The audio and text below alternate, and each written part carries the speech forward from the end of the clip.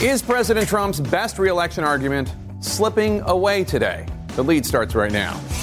The Dow dives hundreds of points in the fallout of President Trump's trade war with China and a new warning that we may be heading for a recession. What the red arrows could mean for your household and the next election.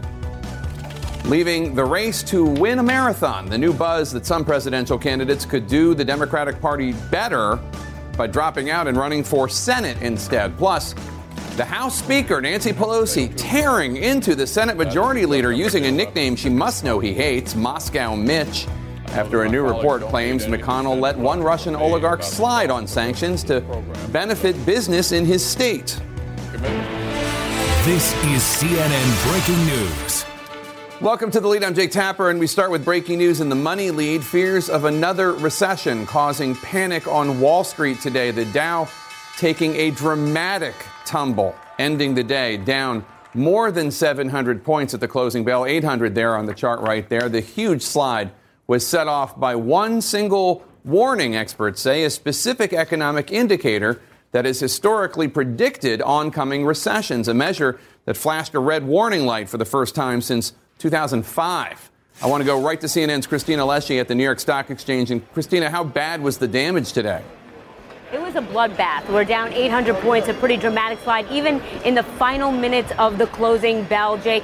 This is investors sending a very clear signal to President Trump that they do not like his ill-planned and so far fruitless trade war, and they are fleeing these risky assets, fleeing stocks, looking for cover in other parts of the market, like the bond market, and that is what's causing the phenomenon that you just described, which is the inverted yield curve. And what that essentially means is that it costs more for a borrower to borrow over a shorter amount of time than a longer amount of time. That is an unnatural state of affairs. And if you take a look at this chart, recessions have followed each time we've had an inverted yield curve. This is very troubling to the market. It's this rush to safety that has investors particularly concerned. And by the way, investors also digesting the fact that the deal maker in chief may not be able to get to a deal with China.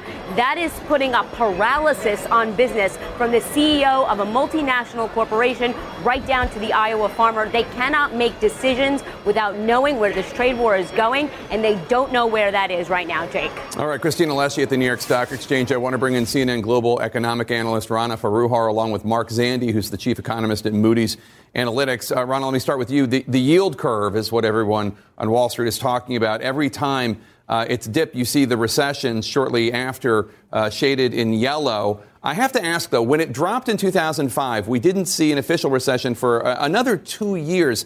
Does that mean that this recession, assuming this is actually predictive and actually correlated, that it might not be in the immediate future?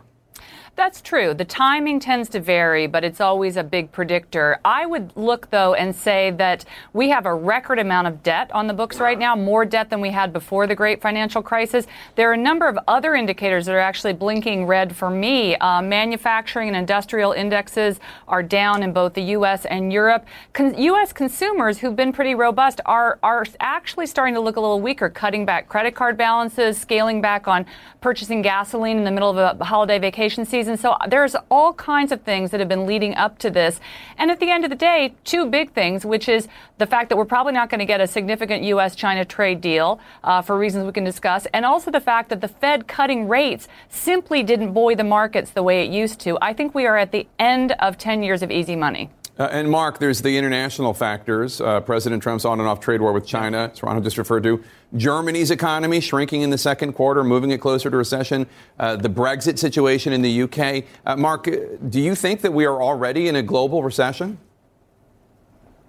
We're pretty close, Jake. I think Europe arguably is in recession. I mean, the German economy, as you pointed out, contracted in the second quarter. So did the British economy. It contracted. And those are two very large. Italian economy, very close to recession. So Europe's pretty close, and clearly the Asian economy is struggling significantly because of the trade war. Global Asian central banks last week slashed interest rates in an attempt to get ahead of the slowing economy. And then we got a data dump from China last night. Last month, they were just horrid. The numbers were awful. Industrial production growth in China is the weak it's been in 17 years. Retail sales growth is slowing. So if we're not in recession globally, we're pretty close, and it's going to weigh on us here. The U.S. economy is starting to struggle, and if the president can't figure out a way to find some kind of face-saving arrangement with China pretty soon, we will be in recession. Well, Ronald, let me ask you about that, because there's a piece in the Washington Post that basically says the White House doesn't really seem to have a plan beyond pressuring the Fed to lower rates. What should the president be doing right now other than bashing Jerome Powell on Twitter? Well, really good question. Yeah, plan A, just lowering rates, is not working. There is no Fed plan B. What we really need is a workable trade deal with China. The Chinese have made it very clear that they will come to the table, but they're not going to take a deal that's not a deal between equals. Unfortunately, we have a president that seems constitutionally unable to consider something a win unless he crushes the other side. Chinese are not going to accept that, and they have drawn a line in the sand, and when they do that, they don't back away.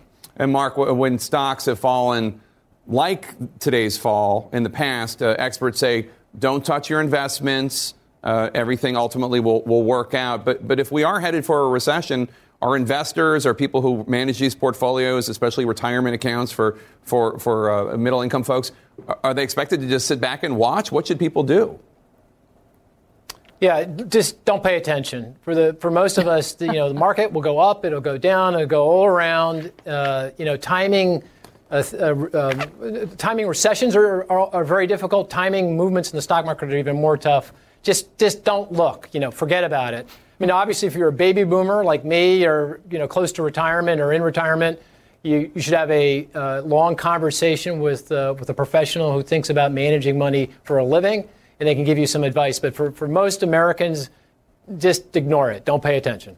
All right, Mark Zandi and Rana Foroohar, thank you so much. Let's chew over this with our political experts. The president is obviously watching what's happening on the market. He's tweeting 6 tweets on the subject. Part of his tweets in the last hour, one says, our problem is with the Fed. He went on to call the Fed chairman, Jerome Powell, quote, clueless Jay Powell.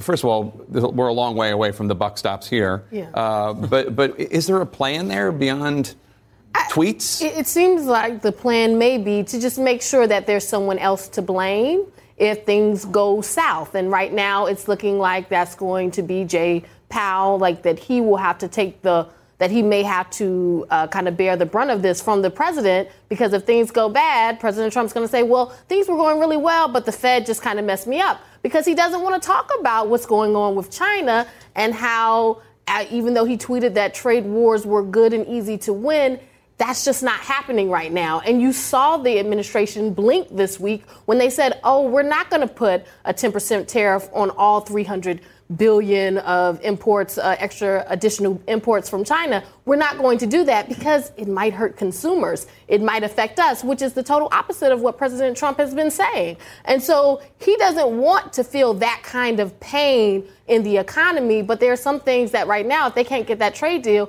he's not going to be able to put that off. And she's right. I mean, this is a complete contradiction to what President Trump has been saying, that China is the one that pays for all the tariffs, when he acknowledged that he was going to ease up on some because it would hurt American consumers. Yeah, I mean, listen, I'm an eternal optimist. Maybe the fact that, and my wife says it's a genetic defect, by the way, that there's a real possibility that they're inching forward, and that's part of the reason he also said he wasn't going to put, I think it was 25% on those tariffs, which would have been pretty tough on the economy. There are things that the president can do, and I wouldn't panic. I agree. Calling a recession is a fool's game, as most economists will say. Mm-hmm. It is a indicator, and then on the yield, and then the market's dropping. We've had this before. We've had corrections in the market. It doesn't mean we're going to run quickly into a recession. My argument is if the president steps up now, does an infrastructure bill, unemployment is still extremely low. I mean, there's lots of good things to build on. Re-engage with our European friends on the China issue. I think if you started announcing a few of those things, you could see that this thing could be averted from rolling into the ditch. And Jen Psaki, former communications director for the Obama White House, I do want to give you the pleasure of the game we occasionally play here. There's a tweet for it. There's always a tweet for it. In 2012, President Trump tweeted about your former boss. It's Monday. How many more excuses will Obama make today about the economy? Again, the president gets blamed no matter what, whether it's fair or whether it's not fair. And if this economy is starting to sputter, at the very least, that's going to be, voters will hold President Trump accountable. That's true. And that's a reality no matter who is president, that whoever is sitting in the Oval Office will get the blame or the thanks for where the economy is. Look, President Trump has been getting credit for the economy of the last 3 years. That is a continuation of the Obama recovery. I think most economists will tell you that, but it's hard to argue that point. I think what Mike said is a really important part here, and this is why it would be great if he had a fully functioning policy team, which he doesn't, is that there should be a consideration at this point. What can he do? He can consider what kind of stimulative actions, what kind of efforts that can help create jobs, help prepare for a turn in the economy, what they can consider and get through Congress. They don't have a functioning process, and I think that's going to be a real problem here as well, because some of the indicators were beyond China. They were about the housing market. You know, you've seen them on the housing market. You've seen them on manufacturing. So there are other areas where his team should be watching, and it's not clear they are. And Jeff Zeleny, I want you to take a listen to the president's top trade advisor, Peter Navarro, earlier today. The biggest problem we're fighting right now at the White House is the Federal Reserve's interest rate policy. We lost almost a point of growth in Q2 simply because the Fed had raised interest rates too far too fast. Again, the blame, and I'm not saying that the Fed plays no role in this, but they're going to need to have more answers and solutions, as Mike was just suggesting. Sure, particularly because the president has tried to own the extraordinary soaring stock market. I mean, he has tried to make that suggest that it was because of him, and it wasn't. But the reality is, though, I've been remarkably surprised, we'll see how long this lasts, at how resilient Trump voters have been, how patient they have been with his policies in Iowa and other farm states. I was just back from about a week in Iowa reporting, talking to Republicans, farmers, other things. Yes, they're worried about China, they're worried about tariffs, but they are still sticking with this president. So I think he does have many opportunities here to keep people on his side, but he's not really doing anything except passing blame onto others. It's hard to imagine, though, what Congress could do in terms of a stimulus, though. They're not going to pass another tax cut bill. In this divided government, I think, the president will have to search for something. But other indicators out there, SUV sales are slowing. Auto sales are slowing. So there has been this, extraordinary 8-year period that is going to change. That, of course, could affect his reelection. But Democrats have been pretty silent on this topic overall in terms of trade and tariffs here. So we'll have to watch how this plays out. But the president, he hasn't owned this as of yet.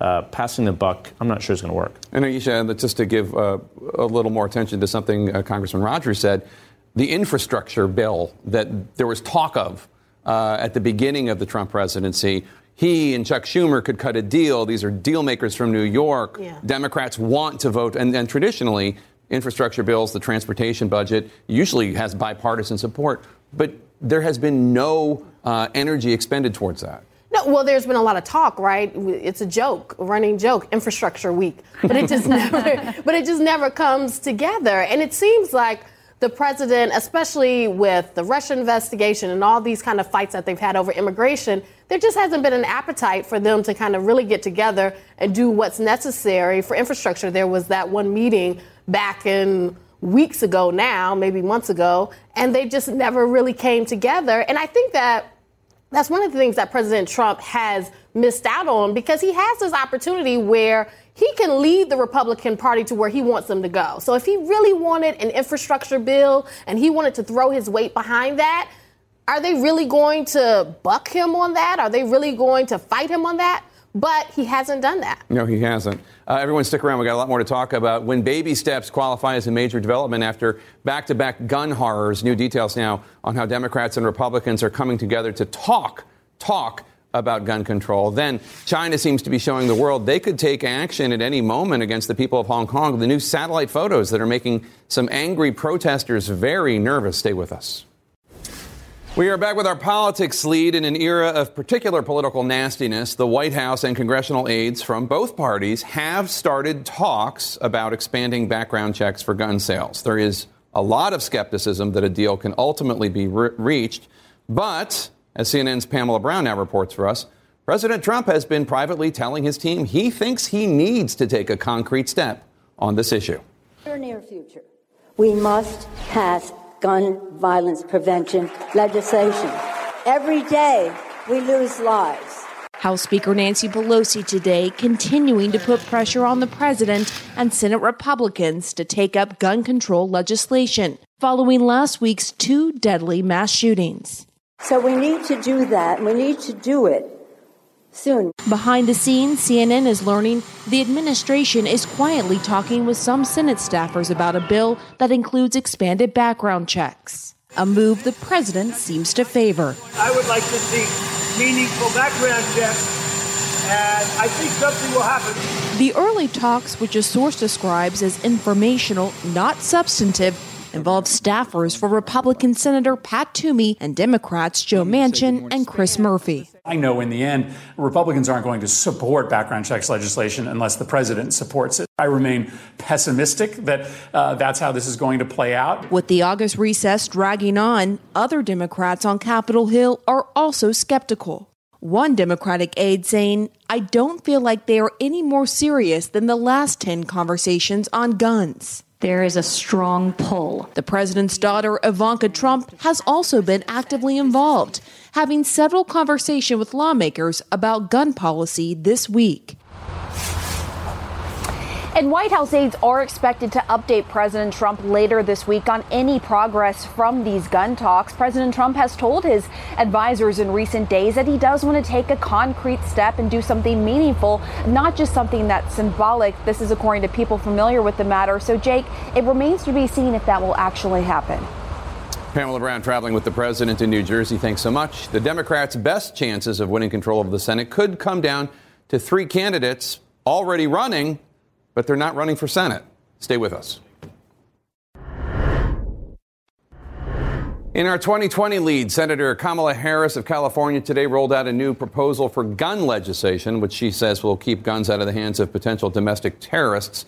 Gun control remaining a key focus on the trail following the mass shootings in El Paso and Dayton.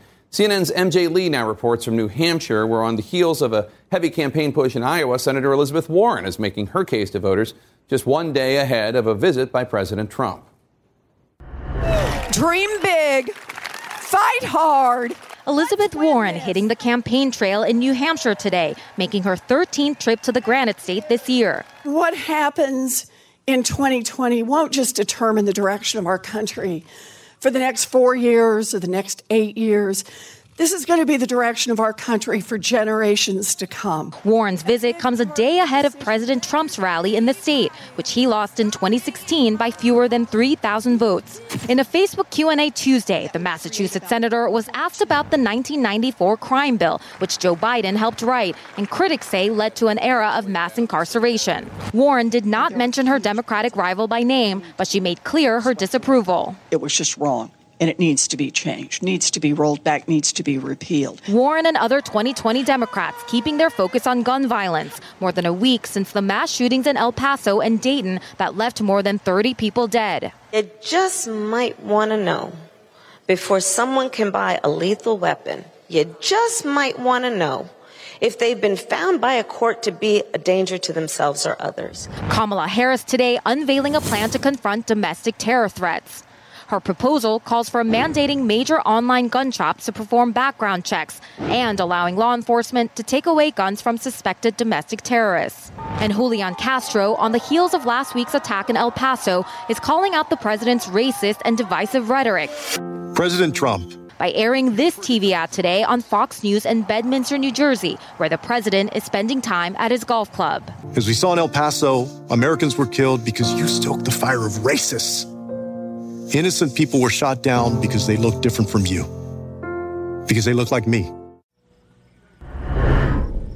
Now, Jake, Warren just spoke with reporters here in New Hampshire, and she showed real exasperation at the fact that Congress has not taken real action on gun violence, blaming some of the Republicans in her own chamber for refusing to get behind background check measures. She says this is one of the clearest examples for her on why she would like to get rid of the Senate filibuster. Jake. All right, MJ Lee, thanks so much. Let's chew over all this. And Zeleny, Democrats have a much better shot at getting aggressive gun legislation passed if they win back the Senate.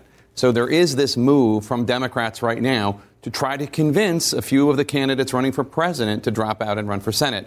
Hickenlooper in Colorado, Beto O'Rourke in Texas, and Bullock in Montana. Is there any possibility that that might happen? I think for one of the three, possibly, and that might be John Hickenlooper, the former governor of Colorado, the former mayor of Denver, current presidential candidate, but he's really struggling out there. We are told that he has had conversations. In fact, right after our debate in Detroit that Friday, he had conversations with Chuck Schumer, the Democratic leader. They've been talking to him a lot. He's had conversations with Michael Bennet about what's it like in the Senate. So he, I'm told, is thinking about it, still not thrilled about being a senator, but the others have insisted they will not do this. As Steve Bullock said, he does not want to be a senator. Beto O'Rourke is having a speech tomorrow. He's going forward with his presidential campaign, but it does raise the question. Their chances are not as strong, perhaps, as presidential candidates. Why not fight for the Senate? A win in Montana or Texas is not, it's certainly not guaranteed for a Democrat, but Beto O'Rourke, we're told, is not going to do it. And there's a Houston Chronicle editorial aimed at Beto O'Rourke, a former congressman from the El Paso area. It says, Beto, if you're listening, come home. Drop out of the race for president and come back to Texas to run for senator. The chances of winning the race you're in now are vanishingly small, and Texas needs you. It's a nice thing to read, probably. I'm sure Chuck Schumer has it framed and in his office.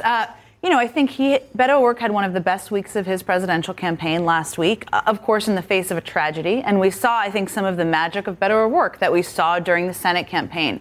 The deadline is not until December, I believe, if I'm correct. So he does have some time, although he's going to have to raise a significant amount of money, get a campaign staff going. He can transfer about $5 million if he decides to drop out. That certainly would be a good sign. So he says he's not doing it now. I will be interested to see how much pressure Democrats put on him if he continues to not really have movement in the polls. And I want to play a little bit more of that ad that Julian Castro took out on Fox to air specifically in New Jersey, where President Trump is vacationing, talking to the president about domestic terror and prejudice. Take a listen.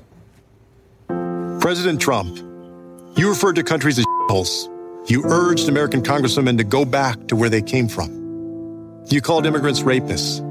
As we saw in El Paso, Americans were killed because you stoked the fire of racists. Innocent people were shot down because they looked different from you. Because they look like me.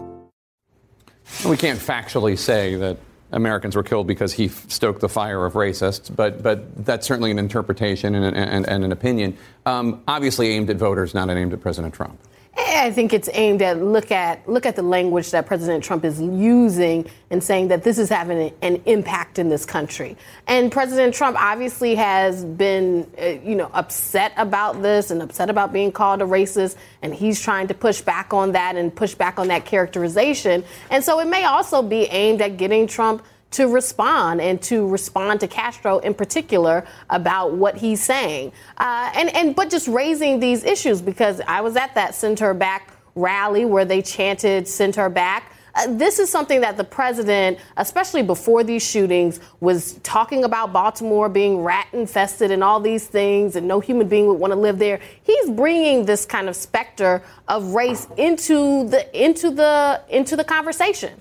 And so this is what Julian Castro is highlighting. A lot of Democrats today, including several of the ones that we've spoken about already, are attacking your former colleague, Republican Congressman Steve King, for comments that Steve King made in which he was trying to defend his position in not believing in exceptions on abandoned abortion for incest and rape. This is how he tried to explain himself.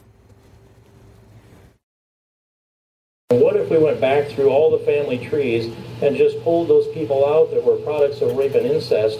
Would there be any population of the world left if we did that? Considering all the wars and all the rape and pillage that's taken place and whatever happened in culture after society, I know I can't certify that they're not part of a product of that. Mayor Pete Buttigieg responded on the campaign trail just a few minutes ago. You would think it would be pretty easy to come out against rape and incest. Then again, you'd think it'd be pretty easy to come out against white nationalism. And Kirsten Gillibrand, the senator from New York, is running for president. Tweeted, quote, Steve King, you are a disgrace. Resign. Why does he say things like that? Well, you're asking me. Well, he was a colleague of yours. I don't even understand. Listen, he's literally defending rape and incest as, it produced people. This is not the first time that Congressman King has inserted his foot in his mouth. And it appears that maybe he got both of them in his mouth on this particular. And a few other people's, I think. And he does not speak for Republicans. And I understand this is a heightened political season and everybody wants a pound of flesh from the other team. But listen, he should be addressed for the comments that he made. He should correct his comments. But we shouldn't drag this across the country as one group of Americans who believes certain things are bad and horrible and racist people and the other ones are not. I actually think this whole racism height of campaigning on both sides is dangerous for the country. This takes a long time to heal. And if every conversation is only about race and insinuating race and racism from both sides, by the way, I agree. I'm telling you, we are going to have a problem getting back to normalcy after the 2020 election. I hope both parties cease and desist. And I do think the president needs to change his language. And I hope he comes out very clearly and rejects white supremacists. He comes out and helps the FBI get domestic terrorism investigative tools that they've been asking for. There are really important things. And by the way, this is really interesting on the racism problem in America. They're not seeing a swelling of people who are identifying as what they would call white nationalists. They're having an increase in people radicalizing from the white supremacist movement into violence. Right. That same number. It's just that they're taking action. They're getting radicalized. And if you talk to law enforcement, they do think that there are ways to do it, but it's not necessarily law enforcement. You have to interject and get into that stream earlier. We're not even talking about that. And the reason is 2020 election. But we'll talk more about it, and we have on the show, and we will continue to do so. And we'll bring you back to do so. While Senate Majority Leader Mitch McConnell was trying to lift sanctions against Russia, a new report says his state was getting some economic help from a Russian company. Now House Speaker Nancy Pelosi is calling McConnell the nickname he hates so much. Stay with us. Finish line either late today. And we're back with our politics lead, Speaker Pelosi, today taking the unusual step of derisively referring to the Senate Majority Leader Mitch McConnell as, quote, Moscow Mitch, a move one Republican senator just called shameless. The charge seems to have struck a nerve with the famously thick-skinned senator, but today McConnell does face new questions about whether a backroom deal let one Russian company with ties to the Kremlin off the hook of economic sanctions. It's a company that made a major investment in a new mill in McConnell's home Commonwealth of Kentucky, according to the Washington Post. CNN's Tom Foreman filed this report. Aluminum for airplanes, cars, and consumer goods, and lots of work in a tiny corner of Kentucky hit hard by the opioid crisis. That was the promise as officials broke ground for a new aluminum mill. That will create up to 1,500 jobs right next to Ashland, Kentucky. You know where we're talking about, right? At well over $1 billion, the project needed loads of money. So the Washington Post says the Russians came calling in the form of Rusal, a massive aluminum company ready to kick in $200 million. But there was a hitch. Rusal was partially owned by Ole Deripaska, who was tied to Russian President Vladimir Putin. U.S. sanctions forbade doing business with the Russians in response to meddling in the U.S. election. And that's where the Post says Kentucky's senior senator, Republican Mitch McConnell, enters the scene. I was accused of aiding and abetting the very man I've singled out as an adversary and opposed for nearly 20 years, Vladimir Putin. The Post article and others suggest precisely that, pointing out that former aides of McConnell were lobbying on behalf of the aluminum plant, even as the Senate Majority Leader himself was fighting to lift the sanctions on Russia. McConnell says he had no idea the Russians were involved in the Kentucky deal. The White House wanted the sanctions lifted. That was how I voted, the reason I voted the way I did. The president's response to questions about the timing and appearance of it all? I think the Washington Post is a Russian asset by comparison. Mitch McConnell loves our country. Still, McConnell has picked up a nickname among Democrats already frustrated by him killing so many of their proposals. Moscow Mitch says that he is the Grim Reaper. The Post says McConnell wants to improve election security, but his opposition to legislation along those lines means that nickname won't go away soon. CNN reached out to McConnell's office, and he insisted once again this is all a bunch of innuendo. There is no proof. He has done nothing to help the Russians. But it is so clear this Moscow Mitch thing gets so far under his skin, you can absolutely bet your house he's going to hear it from Democrats a whole lot more. Unusual for the Speaker of the House to say that about her Senate counterpart. Very unusual, but he's going to hear it more because you can just tell how much it rankles him. All right, Tom Foreman, thanks so much. Satellite images above a stadium usually show players and fans, but not these. We're live in China with a look at what's inside that's worrying some angry protesters. Stay with us. In our world lead now, Chinese paramilitary units lining up with riot shields and batons at the ready, miles from the Hong Kong border, sending a message that China is ready to respond if necessary to protests in semi-autonomous Hong Kong, sparked by that proposed extradition law.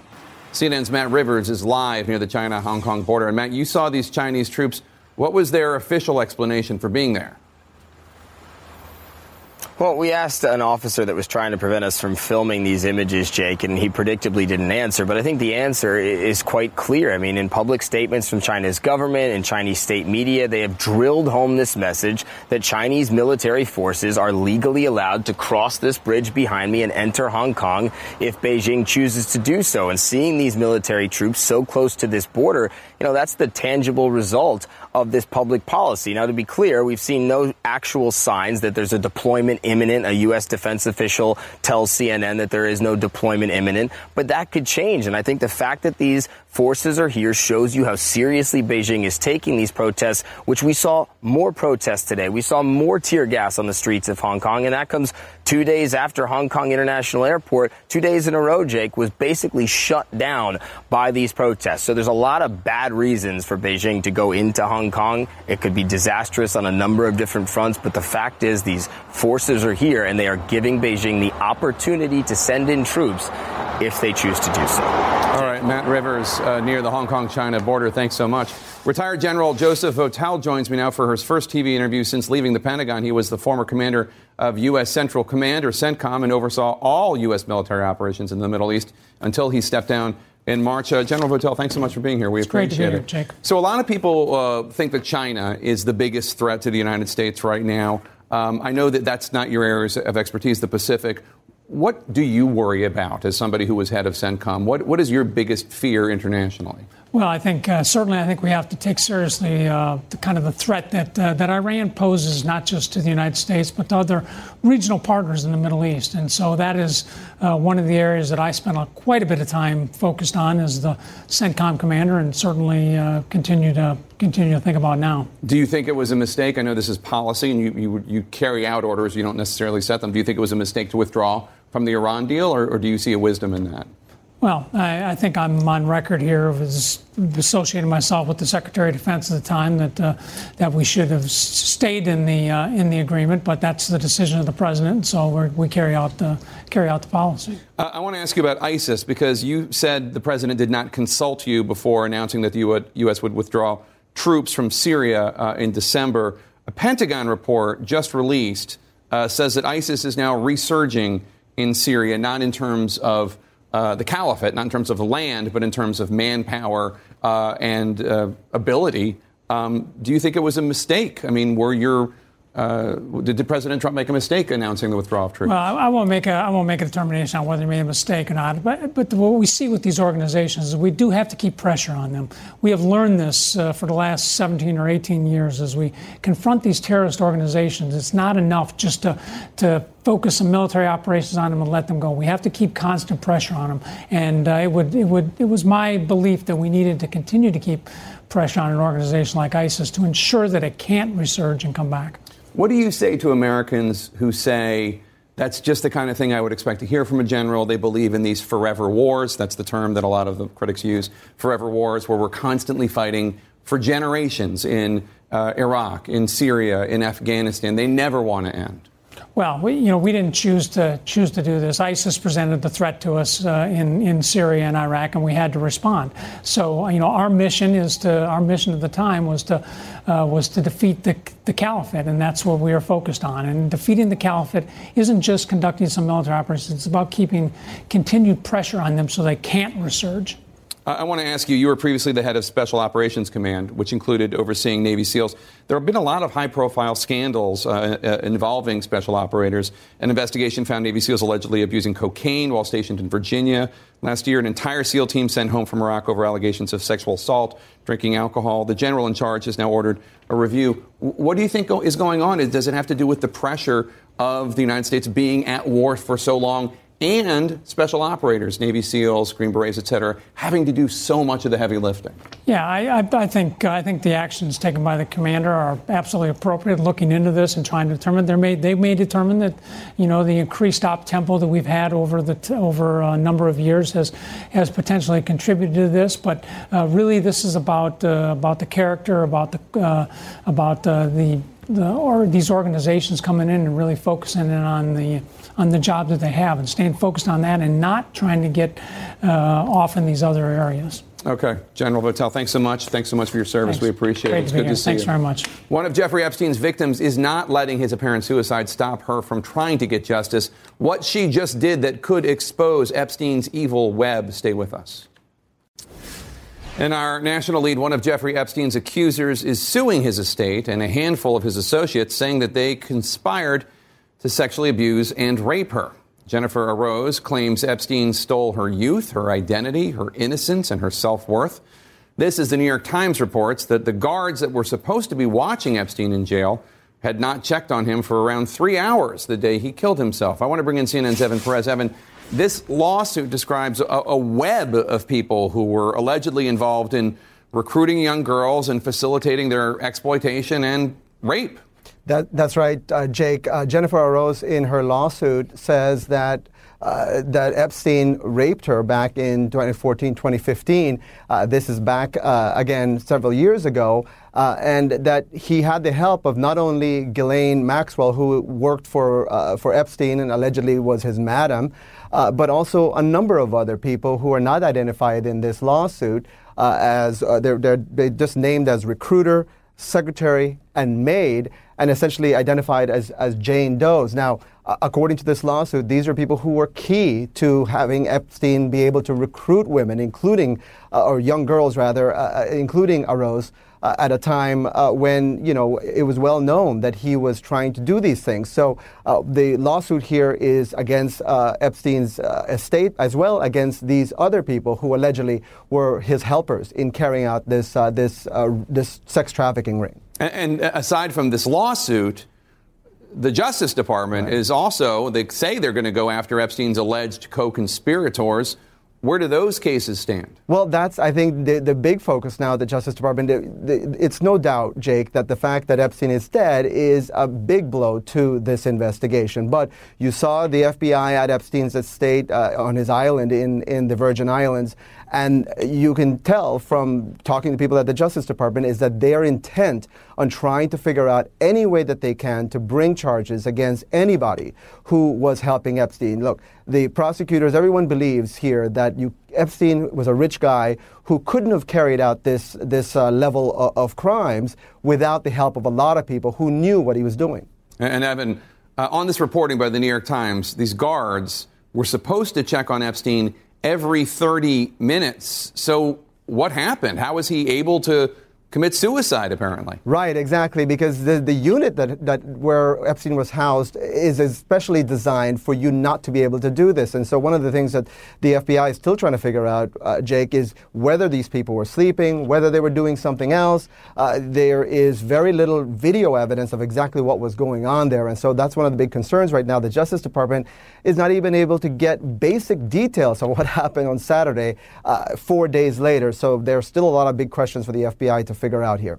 Right. The Attorney General, Bill Barr, saying that he was very angry about this. But, of course, he is the one ultimately who supervises the Bureau of Prisons. Right. Exactly. Evan Perez, thanks so much. We appreciate it. Sure. You can follow me on Facebook, Instagram, Twitter, at Jake Tapper. You can tweet the show at The Lead, CNN. Our coverage on CNN continues right now. Thanks for watching. We will see you tomorrow. Quality sleep is essential, and that's why the Sleep Number Smart Bed is designed for your ever-evolving sleep needs. So you can choose what's right for you whenever you like. Need a bed that's firmer or softer on either side? Helps you sleep at a comfortable temperature. Quiets their snores. Sleep Number does that. Sleep better together. JD Power ranks Sleep Number number 1 in customer satisfaction with mattresses purchased in-store. And now, save 50% on Sleep Number limited edition smart beds for a limited time. For JD Power 2023 award information, visit jdpower.com/awards. Only at Sleep Number stores or sleepnumber.com. I'm Dr. Sanjay Gupta, host of the Chasing Life podcast. In honor of our 10th season, we want to hear from you. Leave us a message at 470-396-0832 and tell us how you chase life. It could be used on an upcoming episode.